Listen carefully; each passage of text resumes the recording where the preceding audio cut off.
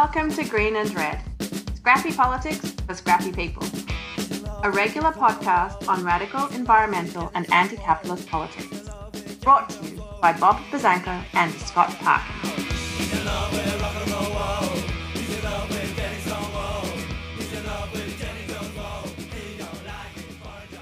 Welcome to the silky smooth sounds of the Green and Red podcast. I'm your co-host, Scott Parkin, in occupied Ohlone territory, Berkeley, California. And as always, I am joined by... I'm Bob Bazanko. I am in Ohio today where it's like 65 degrees. So we are waiting for climate change to head north, but I'm sure it's imminent. As always, we begin the show by thanking all of our wonderful listeners and viewers. Our numbers are getting bigger every week, and we hope you continue to listen to us on any platform you choose and rate, review, sign up, subscribe, follow. We have a YouTube channel. We recently passed 15,000 views on one of our Noam Chomsky videos, which is pretty cool for us. And so follow and rate and review and all that kind of stuff, because we do this for you guys. We're not in it for the money. Continue to support us, and we really do appreciate it, and thank you. And that's why we bring you like these really cool guests like we're going to have today and talk about stuff that you're not going to hear in a lot of other places. So we are Scrappy Podcast taking on Big Left Podcast. So and we have recently moved into the top 10% of all podcasts. And we were nominated according to studies. And we've tell about the nomination. And we are a Quill nominated podcast as well. We didn't win best podcast of the year. We didn't win, but I'm pretty sure that there's an Italian satellite that was like wrapping up votes for the other group. I had this incident in Venice with like at a pasticceria with some fogliatelle and cannoli, and it turned bad. And I'm pretty sure the Italians screwed us out of that one. So, yeah, but you guys are starting to sound pretty big left. Yeah, carrying your awards around. Exactly. Well, Staying we in the actually big suite. Yeah, we actually make a lot of stuff up too, because we figure nobody will check us on it. So, and so if you like our podcast, we encourage you to do more than share. And if you want to donate, you can become a patron at our Patreon page, patreon.com/greenredpodcast, or you can make a one-time donation at greenandredpodcast.org and just hit that support button. And like Bob said, we're bringing you great shows and great guests like we are today. And so today we're going to be actually talking about politics and music. And so we are joined by Adam Sherburne, who is the lead guitarist, vocalist, and music director for Consolidated, a radical left industrial band from San Francisco, parts of the West Coast. And they play music which covers a lot of hot political topics, including vegetarianism, women's rights, animal rights, the unity of oppression, the dangers of capitalism, white supremacy, the dangers of borders and nationalism, etc. And Consolidated was active in the late 80s and 90s and is now active again. So welcome to Green and Red, Adam. Thanks for having me. Very excited to have you today.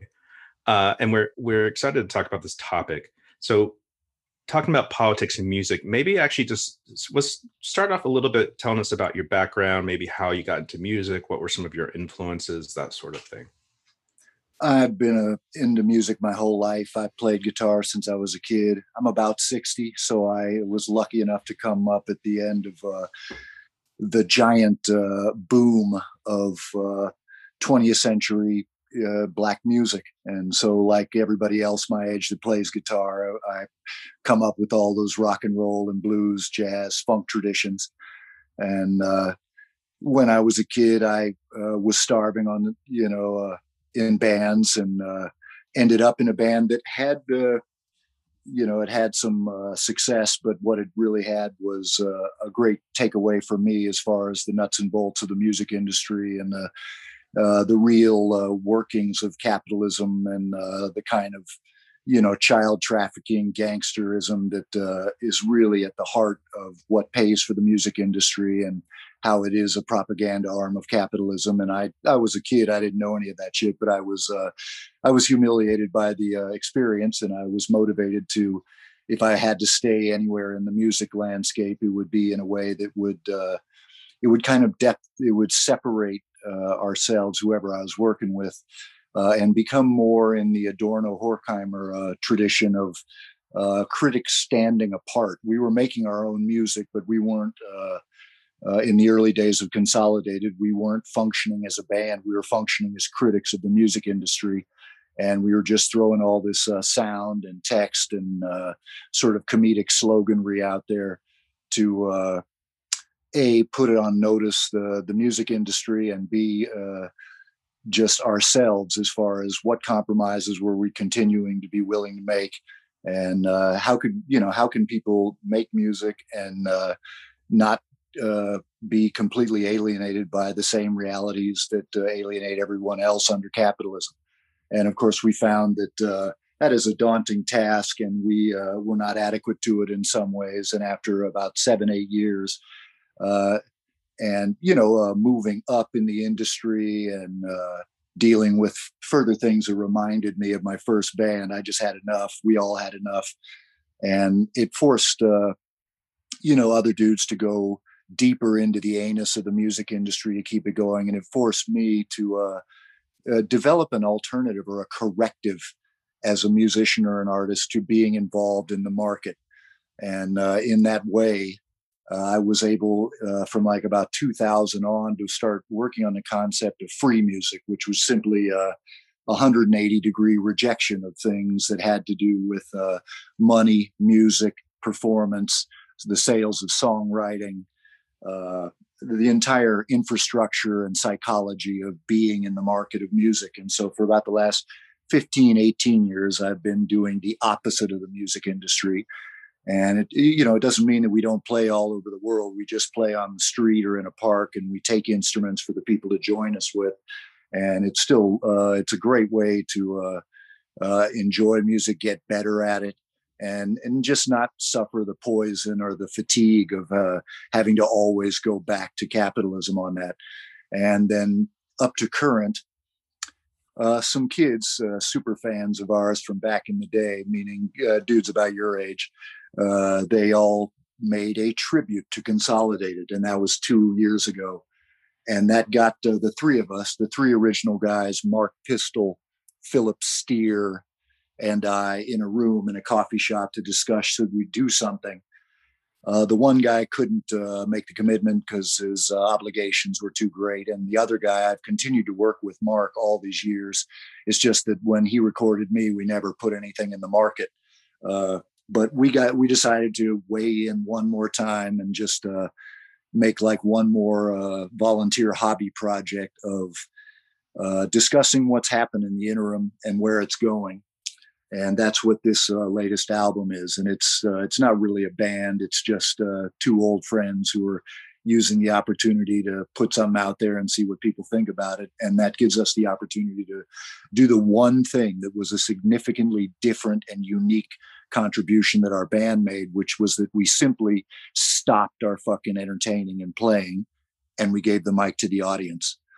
And that resulted in brilliant, staggering, ignorant, genius comments that we ended up recording and utilizing as the text on our subsequent recordings.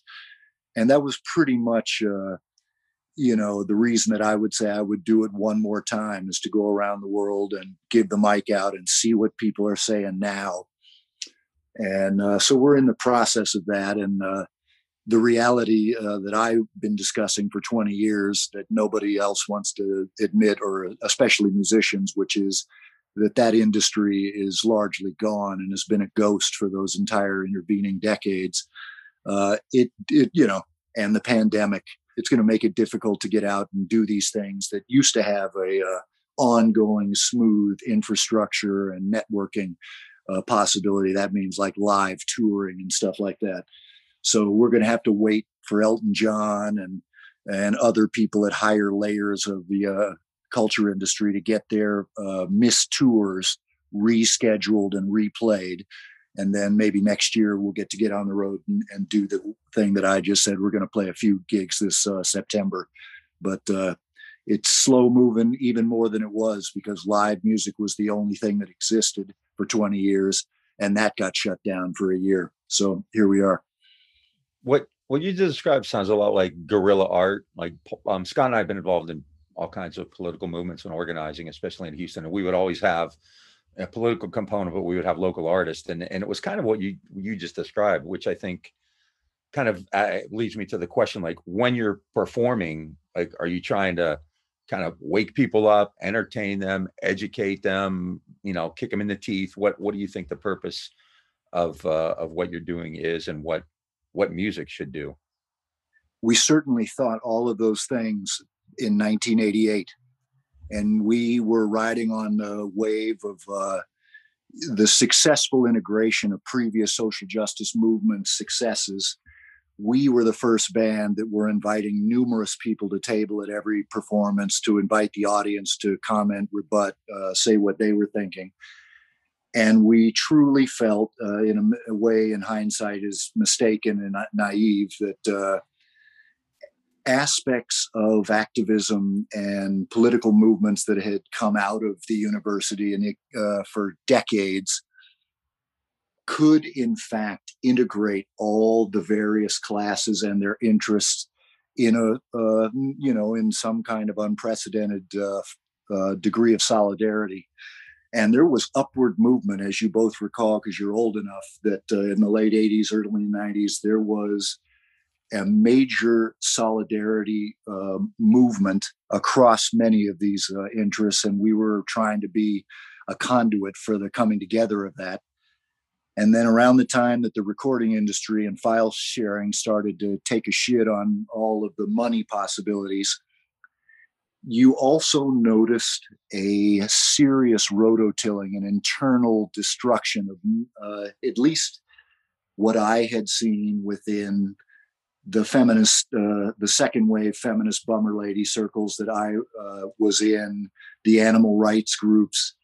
There was a concerted COINTELPRO in the mid to late 90s to discredit and to distort the solidarity, especially between radical feminism and vegan animal rights communities, with the pre-existing civil rights, anti-war, anti-nuke, feminist, even queer circles.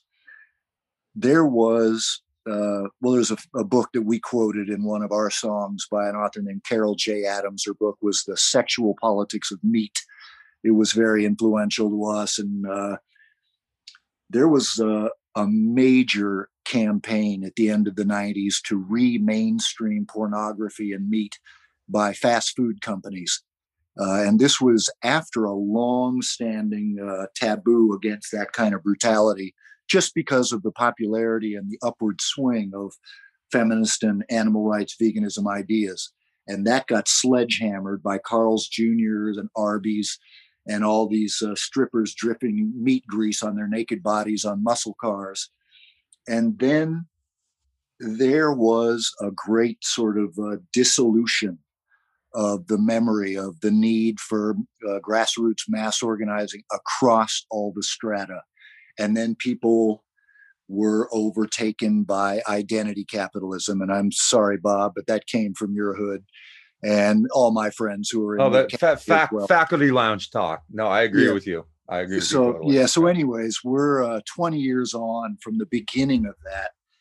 And the discourse is so twisted and the mass psychosis is so intensified that I only want to talk to you motherfuckers about dogs or food, maybe music, but all of these have been infected by the weaponry of politicized language. And it's tough to talk to people. That's why I'm simultaneously excited to maybe get out on the road and hand the mic to the people, and terrified of that. Things were violent, confrontational, and downright tenuous every fucking night after a show for a decade back then. I had no idea in the era of when everybody is packing firearms what that's going to be like when we show up in that world, if we do. But so I guess you would have skinheads come to your show, and because in the beginning, this is if y'all don't know this kind of music, we came up in something that was dance based. It's all just fucking Latin music, it's disco, techno. It became something called industrial, And when we went to Florida and were playing that shit, white supremacists came to the front of the crowd and Sieg Heil, the drummer, in a great show of applause. And at that moment, we knew we were no longer going to be an industrial band. And so we immediately diversified into all other kinds of music and, of course, essentially committed commercial suicide and just sort of limped to the end of the fucking race going, we don't want this. And we played a whole bunch of different kinds of music that was far more exciting and more what we wanted to do, and also gave an example to people who were trapped in the rut of narrowing your shit all the time to meet the market requirements. We showed that you can do anything you want. But there were skinheads surrounding me at the van every night because I look like that kind of American man myself. And it was challenging. It was rewarding. It was a way to see that everybody are people, even fucking Klan dudes are humans. And, you know, it was draining. It was also, you know, it was just a time when political realities were moving rapidly. And they were moving rapidly in a reactive and conservative direction. And so I had to get out of it. And everything that I've done since then, even though I, like both of you, I have remained on an organizing level, either with homeless youth around music or feeding people on the street or advocating for universal housing. And those environments are subjects to more dysfunction, toxicity, and foolishness than, you know, just a straight up corporate fucking model of equity garbage, which I won't go anywhere near. But even the groups that I'm at war against all the time. And everyone who works with me is terrified of me. And the kids who are coming up and they're all drowning in their equity fantasies are also terrified of me because I look like a huge Proud Boy Klansman, but I'm as queer as any of them and I care about them. But they're drinking a Kool-Aid that's setting us way back. And we're not allowing humans any room to move, and we're destroying language. And so technically, the outcome of that has been that I have made more of a commitment in instrumental music and just teaching and practicing great traditions, mostly African, but also, you know, European and Latin and folk traditions. And you know, just trying to get people to realize that their voice can also be expressed, you know, in the old ways that were supposedly, quote, pre-politics and art, even though all of the 20th century has been a political art century where they have been fused ever since Dada and Surrealism and jazz. They've always been political. But now everything has to say Black Lives Matter on it, on like a, you know, on a sign in front of you, or else you're not allowed access to whatever. We're in times of ridiculous symbolism throwing around. And I think for me, the free music thing is about actually getting back to being humans with each other. And so this return to being in a band is not going to promote any of that. It's going to be not about promoting existence, but back to promotional existence. And so it's, you know, this is going to be a regressive sort of experiment, but me and my old dudes, who are a couple of great guys, we're going to have a drummer who's a giant in Bay Area music circles. He was a founder of the Beatniks, the founder of the Brown Fellinis. They've been around the Bay for 35 years. And his name's Kevin Carnes. He's going to travel with us on the drums, and we're going to be old guys having a bucket list adventure. But it will be a regressive adventure because anything that you're trying to be involved with about the industry or about political activism, I'm sorry to say, are just subject to so much contradiction. It really makes being human with each other difficult. But we're going to go there, and we're going to face that. But I'd rather talk about your dogs or your cats if you love cats, or what kind of, you know, food you like to eat. Something that we can all fucking find some Italian food, fraction. Obviously. So. And we love both cats and dogs. Sweet. Your choice is clear. You get America or the future. America or humanity. in a possible natural world. You don't get both. You think you can have both. You get America. Listen to me. Millions will die as they always have. Change nothing. Institutions collapse. Cause social free fall. Destroy the country. We can deal with that. We cannot deal with any change to fundamental economic relations and policies. Profit will be protected. Profit over people. Profit over honor. Profit today. Profit tomorrow. Profit forever. Profit over people. Profit over people. Profit over people. Profit over people. Profit over people. Capitalism, capitalism, capitalism, capitalism, capitalism, capitalism, capitalism, capitalism, capitalism. Face the elephant in the room. Face the elephant in the room. Face the elephant in the room. Face the Hey, you wanna end racism, sexism, police brutality? You wanna stop war, climate collapse, and global poverty? You try stopping capitalism. Yeah, deal with that.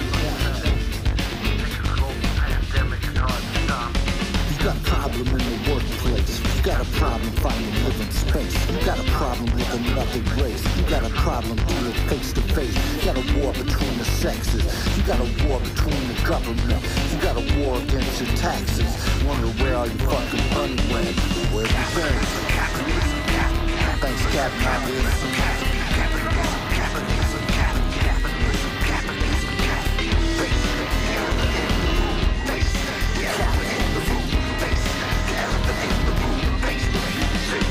You got problems with your health.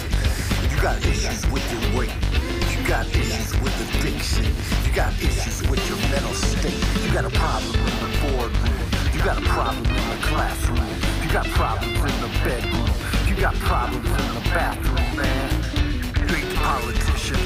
You even more bummed cause it's Trump. You don't trust the corporation. You feel played like a chump cause you got played. Just like everybody else who's trying to survive. Pay their bills, keep their kids alive. That's what capitalism's got you. Gotta stop thinking we can change the world by clicking on a screen or solve society's problems or giving to charity. That's an ancient fantasy. The only way to achieve anything real is in real time with real people. That's why it's called real. Otherwise it's called capitalism, capitalism, capitalism, capitalism, capitalism. Tell them what it's one, girl. Come on.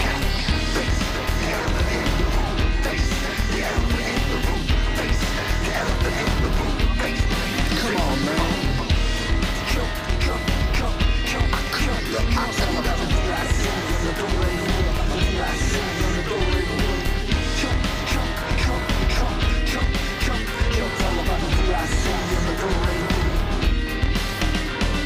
Try to make it through another day. Try to make it through another day. Try to make it through another day.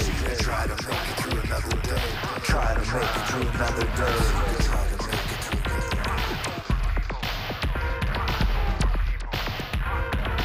Organize, organize, form a group too. This is not the time to be demoralized. There's stuff for all to do. If you can work, if you can build, if you can teach, if you can help, if you can play, if you can sing, if you can do anything, just start doing it. Otherwise, capitalism, capitalism, capitalism, capitalism, capitalism, capitalism, capitalism, capitalism, face the elephant in the room, face the elephant in the room, face the elephant in the room, face the come on. What?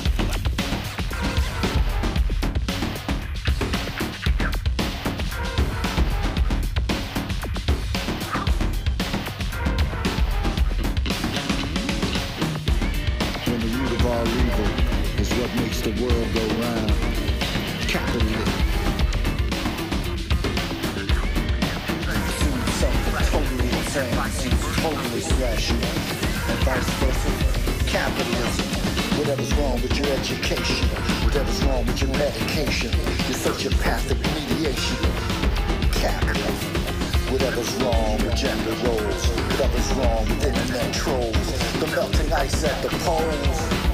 Yeah, right. Thank you. Thanks, Captain Obvious. Thank you. 30 years on, still the same song. 300 years on, still the same song.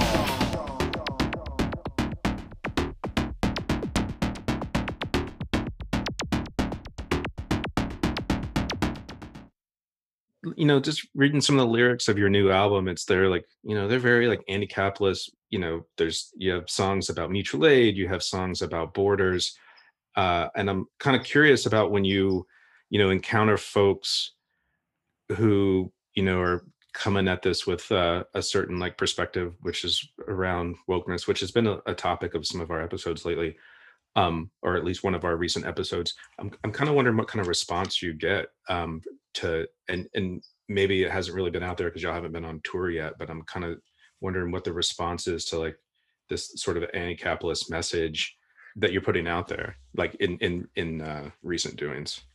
Yeah, I look forward to that too. And if you ever refer to them again as folks like FOLX, then I'm going to have to refer them as FAUX because, because I'm seeing too much of that. Sorry, I've been up since 5:30 Skyping with somebody else.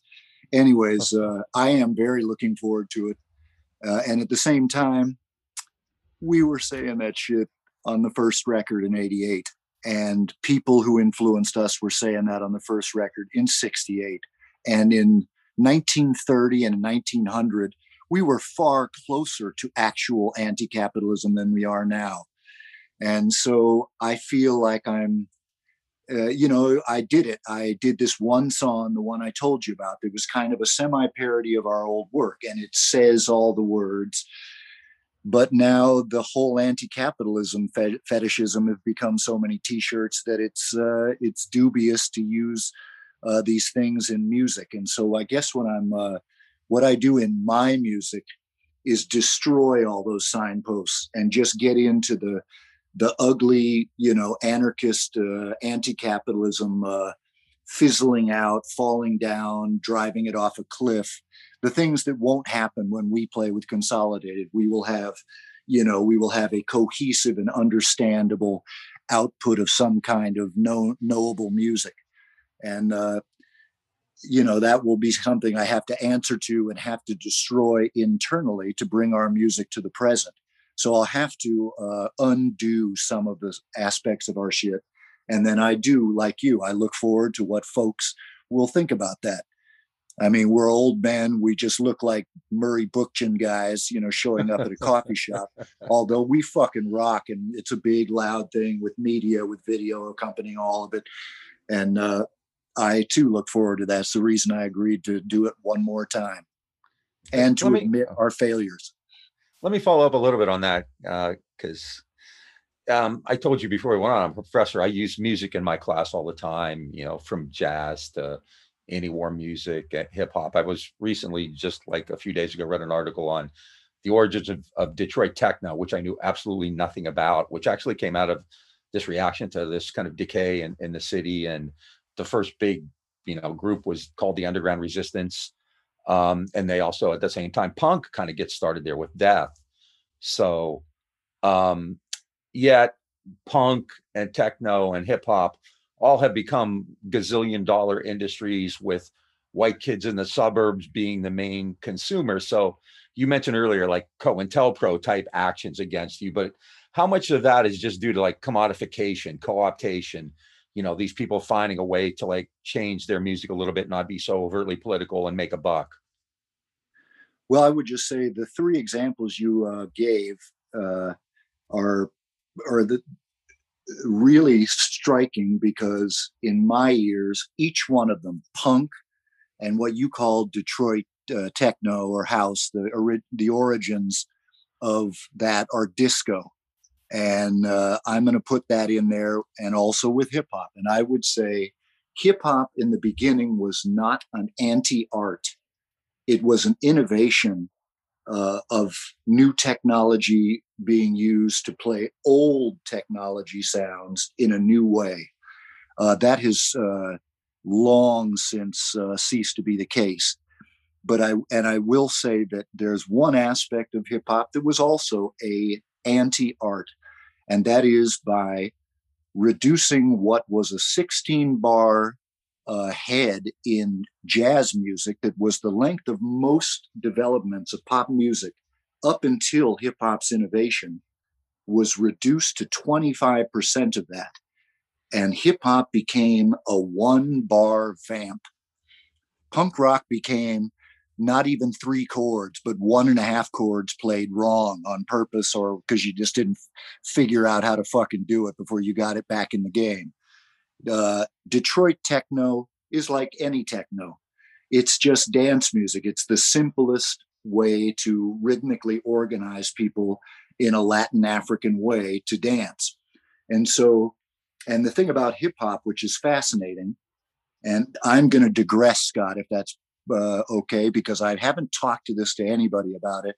And I want to know what the world thinks of this, because if music is the sound of life, I would say that hip hop is the sound of the trajectory of the development of trans politics. And what I would say to that, and I've never said this in public, and I'm going to say it, is that both movements are in fact literal appropriators of the same traditions of their own movements. Hip hop is in fact a literal reappropriation of funk, R&B, rock, jazz, reggae, previous Black music styles, literally used again. Trans politics is a similar phenomenon in that a single emerging member of a community of previously queer social movement developments tries, and who is comprised of other queer subgenres, because everyone who knows queer people know that we're all on a sexual trajectory. But for one group who actually encompass the quote identities of all the other queer groups to stand apart and say that it deserves individual consideration is, to me, like hip hop needing to stand apart and deserve individual capitalist attention, even though its constituent parts are previously existing Black musics. And they're all together, and they all benefit from celebrating the entire tradition that led up to these new formations. But I guess what I'm saying is trans politics and hip hop music are infected by the most virulent capitalization impulse, meaning that it was the most surface, shallow, and marketed facet of these different evolutions. One is an evolution of a political tradition, and one is the evolution of a series of music traditions.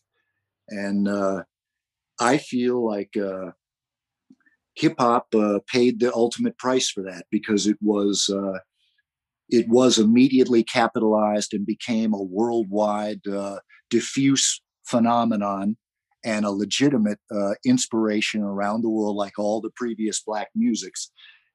And yet it, whatever it is, I mean, colloquially, it attempts to stand apart from all of its constituent components. Whereas, jazz musicians, rock musicians, funk musicians all know what hip hop is. They all ended up making it and producing it and being those artists in many cases. But they were of a tradition that welcomed rock if they were from jazz, or they understood it. They understood world music, reggae, ska, Latin music, folk musics from around the world. And they integrated it, and they welcomed the world being able to embrace the unity and the solidarity across all of that. Whereas hip hop claims that it's the first music phenomenon that includes dance and art and music. and this is ridiculous. And trans politics is leaving garden variety, semi-femme gays and semi-butch lesbians and just bisexual people a little bit behind and out. Whereas if there were solidarity across all of it, and I know that I'm just making a point about some philosophical directions that I feel this is going. I know people all over are coming together where they can, doing what they can. But I feel like the musics that you mentioned, Bob, are the musics that are most subject to, the sort of liquidation of depth in favor of surface marketing. And I feel that because of that, they didn't have lasting potential. And I feel that's the case in politics in some ways. And people have to go back and give themselves a far deeper political education. And I mean that for musicians. I mean a musical political education and a political education for everybody. So that's a digression. If I didn't answer the question, then, ask it again. No, that was fantastic. I could talk about this. Like, this is really a fascinating subject for me as somebody who I can't play music at all, but I love music, and I always think it's an important way to teach, and I use it a lot. So what you just said is really useful. So. Keep going. Well, go ahead. I think Scott has a question. Yeah, I have many questions. I've been reading through your lyrics that you shared with us a couple days ago, and they're all very like well written, lengthy editorials on like a lot of politics that are really kind of near and dear to my heart. And I'm kind of curious in the new album, because I haven't looked at the stuff from Consolidated's older work, but like would you say that your message has changed, or have you been? I mean, I know there's like topical things in there, like borders is definitely something people talk about a lot more. Climate change is something people talk a lot more, and that's in your lyrics as well. And I'm kind of curious if how you all have evolved since you've kind of come back. Well, I've just undergone, some kind of surface reflection of the futility of all of that over the last couple decades. And so basically this is almost like a light, airy, dance album that's not heavy on lyrics for us. If you did listen to the old shit, you would be sledgehammered with a political trout over the head. And this would seem like just an instrumental sort of disco record with some improv bits. And yet I am compelled to write the words that I wrote about where we are now. And I even wrote those a couple of years ago. So, there would be other things for now. But for me, the whole thing has always just been about don't be a dick, do it yourself. And, stay out of the money game unless you want to become mentally ill and just, shovel yourself into your grave. But there are the realities that people all across the board were doing so much intellectual and social and on the ground direct organizing. We were involved in that. I was involved in that in the Bay Area. I'm sure we crossed paths somewhere. And at this point, those things, it's funny because since we invite tablers to our things, I have to go make whatever inquiries around the country to get these people to Chicago, LA, wherever. And of course, all the cool groups that were around when we started are gone, or they've become untouchable giant bureaucracies. And I'm not going to make a side inquiry to their media publicist in New York to get them to come to a show in Denver. And the same things happen everywhere across capitalism.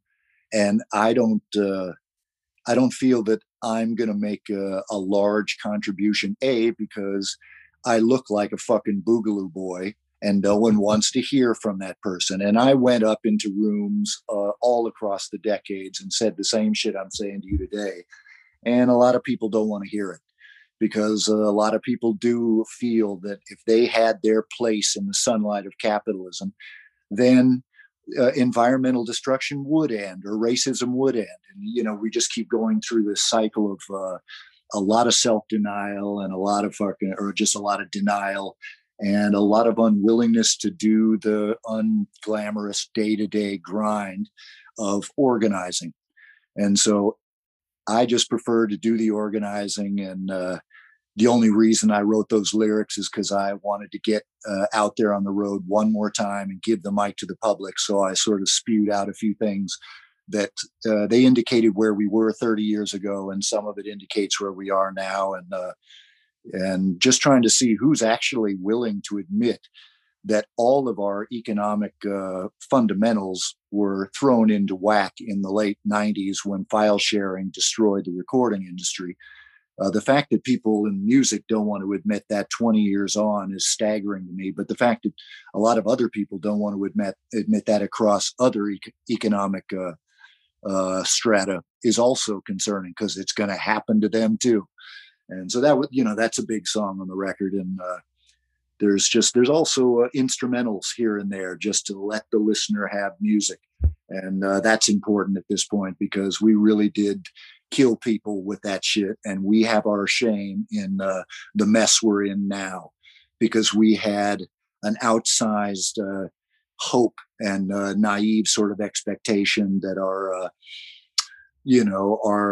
political art and our identity movements would somehow coalesce in some challenge to power that was, entirely misguided. It seems like, to me, I've kind of been thinking about this a lot lately, is that there's like this necessary evolution that movements need to make. Is like, we spend a lot of time doing this sort of like, direct, immediate political action where we target politicians or corporations trying to move them, but we're not doing this bigger work of like building an organization or doing some sort of political alignment, or kind of like having some sort of bigger vision. And part of the issue has been I feel like there's like a lack of unity, and I kind of feel like your music speaks to that somewhat. Is that there's a lack of unity on the left that needs to shift, and to me, sometimes the sort of more immediate political action that happens is that it almost plays a role of like legitimizing capitalism, where we should be figuring out better ways to like align and then delegitimize capitalism. Absolutely. These are the great frustrations, and people have to go up, and they have to, they have to somehow be validated in the marketplace of whatever their market is. And what you said is true. The grind of being in an organization proposes that you got to deal with fucking people. And the people who come to organizations are packing bags. So dysfunction, toxicity, internal divisions are they're going to be there, like they are anyway. A lot of trauma out there. Yeah. Drama informed fucking life and survivorship are going to always be things we have to make other strategies so you can keep that out of the organizing venue. And these are the realities. They were back then. They were in the 50s and 60s when people were organizing around voting rights in the South, and they were, everywhere and around the world at different times. And so people are just weak, soft, fatigued, overburdened by the drama, the DRAUMA of having to, hear old people talk to them. And so I feel like I'm going to support people who they're doing that work. I'll make a pitch for one group right now, and they are long-standing, international, on-the-ground organizer, Pan-African revolutionaries, the All African People's Revolutionary Party. Look for them. It's usually a few people in every city, and there's one in the Bay Area named Ajamu Umi. He's a San Francisco guy. He's in SAC. He was in Portland after Occupy, and he was a tremendous organizer whose life and work many of us are indebted to around the country. And this is a person who's spending that time. Is he a former Black Panther? I feel like I saw a webunar with him actually not too long ago. Yeah. So if you, Bob, if you remember the album by KRS-One, Edutainment, yep, there were numerous in-between skits that had the voice of Stokely Carmichael, Kwame Ture.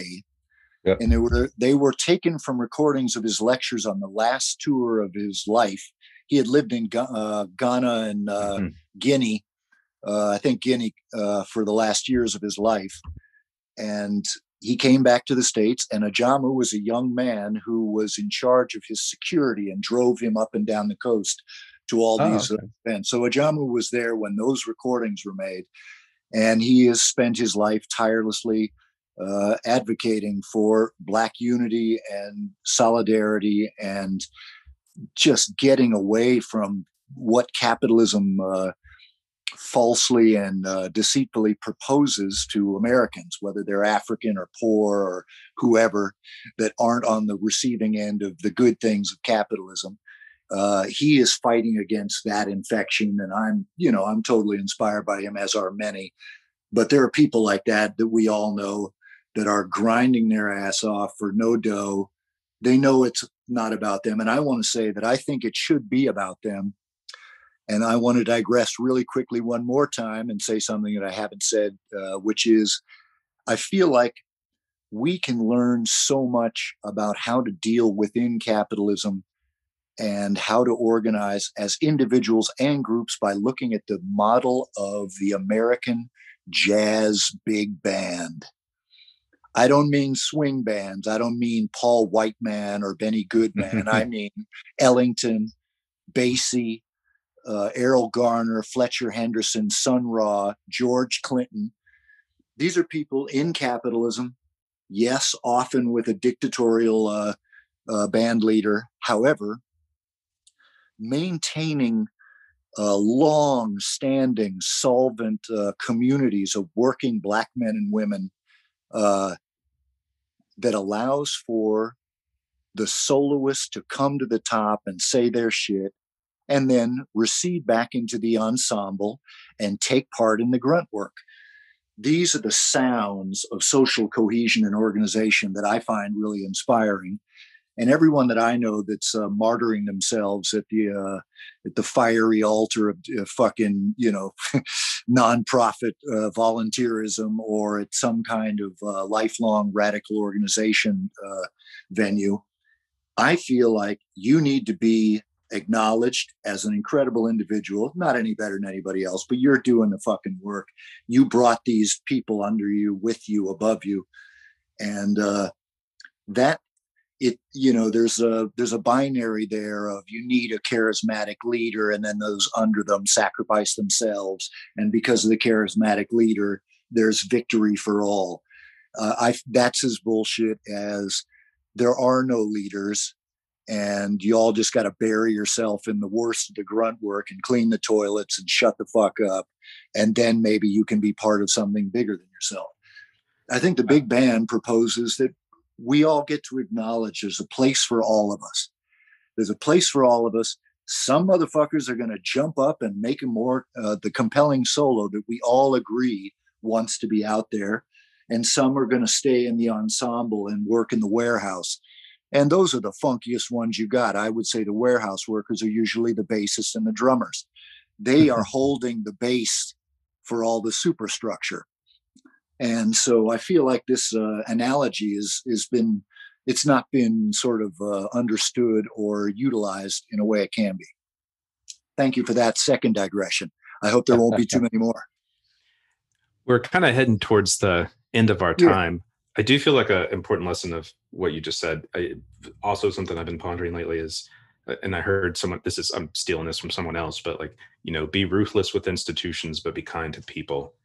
And I feel like that's a little bit of a message that we've been discussing a little bit today, is that like it's the systems and the institution. I mean, there's definitely individuals I think that we should be ruthless to, like, usually at the top of the system, but I definitely think institutions and systems are what we should be harder on. Yeah, that's dialectics. I even say that in the lyrics of that song.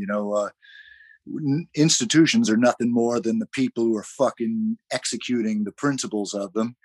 And, people become institutionalized. And so we're all acting on each other in that. And that's the real meat and tofu and potatoes of that dialectic sort of ongoing thing. Yeah. When we're organizing, I think on the left, and this is something Scott and I have talked about, we tend to kind of make it sound very dreary, like things are bad and they're crushing us. And, and I think, it's not unreal. It's not, that's true. But at the same time, I don't think there's a sense of joy in that. And I think, what do you think like the role of art and music in particular can be in kind of reaching out to people without that kind of really dark, depressing, apocalyptic message, and say, you know what, if you join us, if you're part of our community, you can have this sense of joy and this sense of art and this sense of music, and you can dance and you can sing, and it's not just going to be this really dreary dirge going on. I mean, is there a role for what you do in that?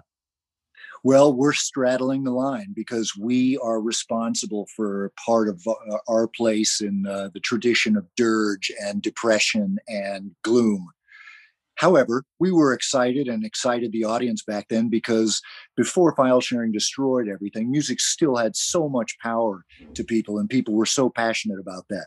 So that's going to be there. That's what we have to talk about, is you get to have joy anyways. But yes, the reality is we've been infected with decades of the gloom, and the gloom never stopped people from having joy before. But I think now there's a giant stick up there and you got to yank that shit out so you can fucking shake your ass again. But that's number one. That's right up there. That's humans relearning how to be human. So that's what we're trying to do. And that's what free music does every week on the streets of Portland or Slovenia or DC or whatever. And so good point. That's great. Thanks. Just real quick, do you want to tell us where people can find out about your tour and about the band? Yeah, I never am at this place, but there's a dedicated Facebook site for Consolidated. Limbabwe, like Zimbabwe with an L, is our manager's personal site, and it directs to the Facebook page. And there's tons of history. There's all of the recording is free. We've made videos for all of the songs. And people are commenting there. I'm not on it, so I don't know, but you can find out pretty much anything you want about us without clicking too far. Cool. And we'll put those in the show notes when we post the episode, when we post this episode.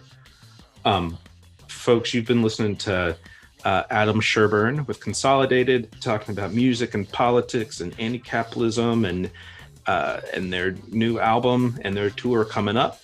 Adam, it's been great talking to you. Folks, you've been listening to the Green and Red podcast. Check us out on Facebook, Twitter, Instagram. We're on YouTube. Hit that subscribe button if you go there. And if you want to make a donation, go to our Patreon page, patreon.com/Green Red Podcast, or go to our website, greenandredpodcast.org, and hit the support button. Thanks so much, guys. It's been great talking to you today. Thanks. It's been awesome. Thank you. Yep.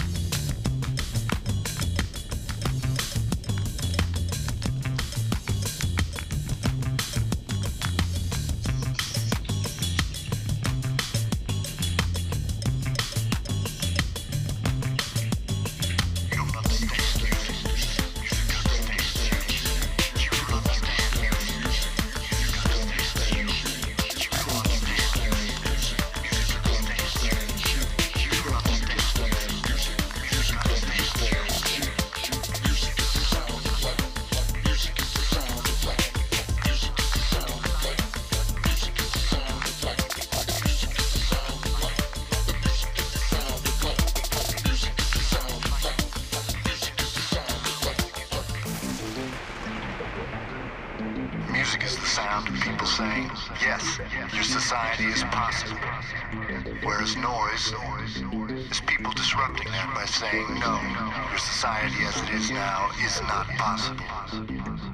Free music is the accommodation of harmony and dissonance, of order and disruption, ongoing until disruption destroys everything. Then you just start over, make an adjustment, and pick it back up, or go on to something else. It's all good.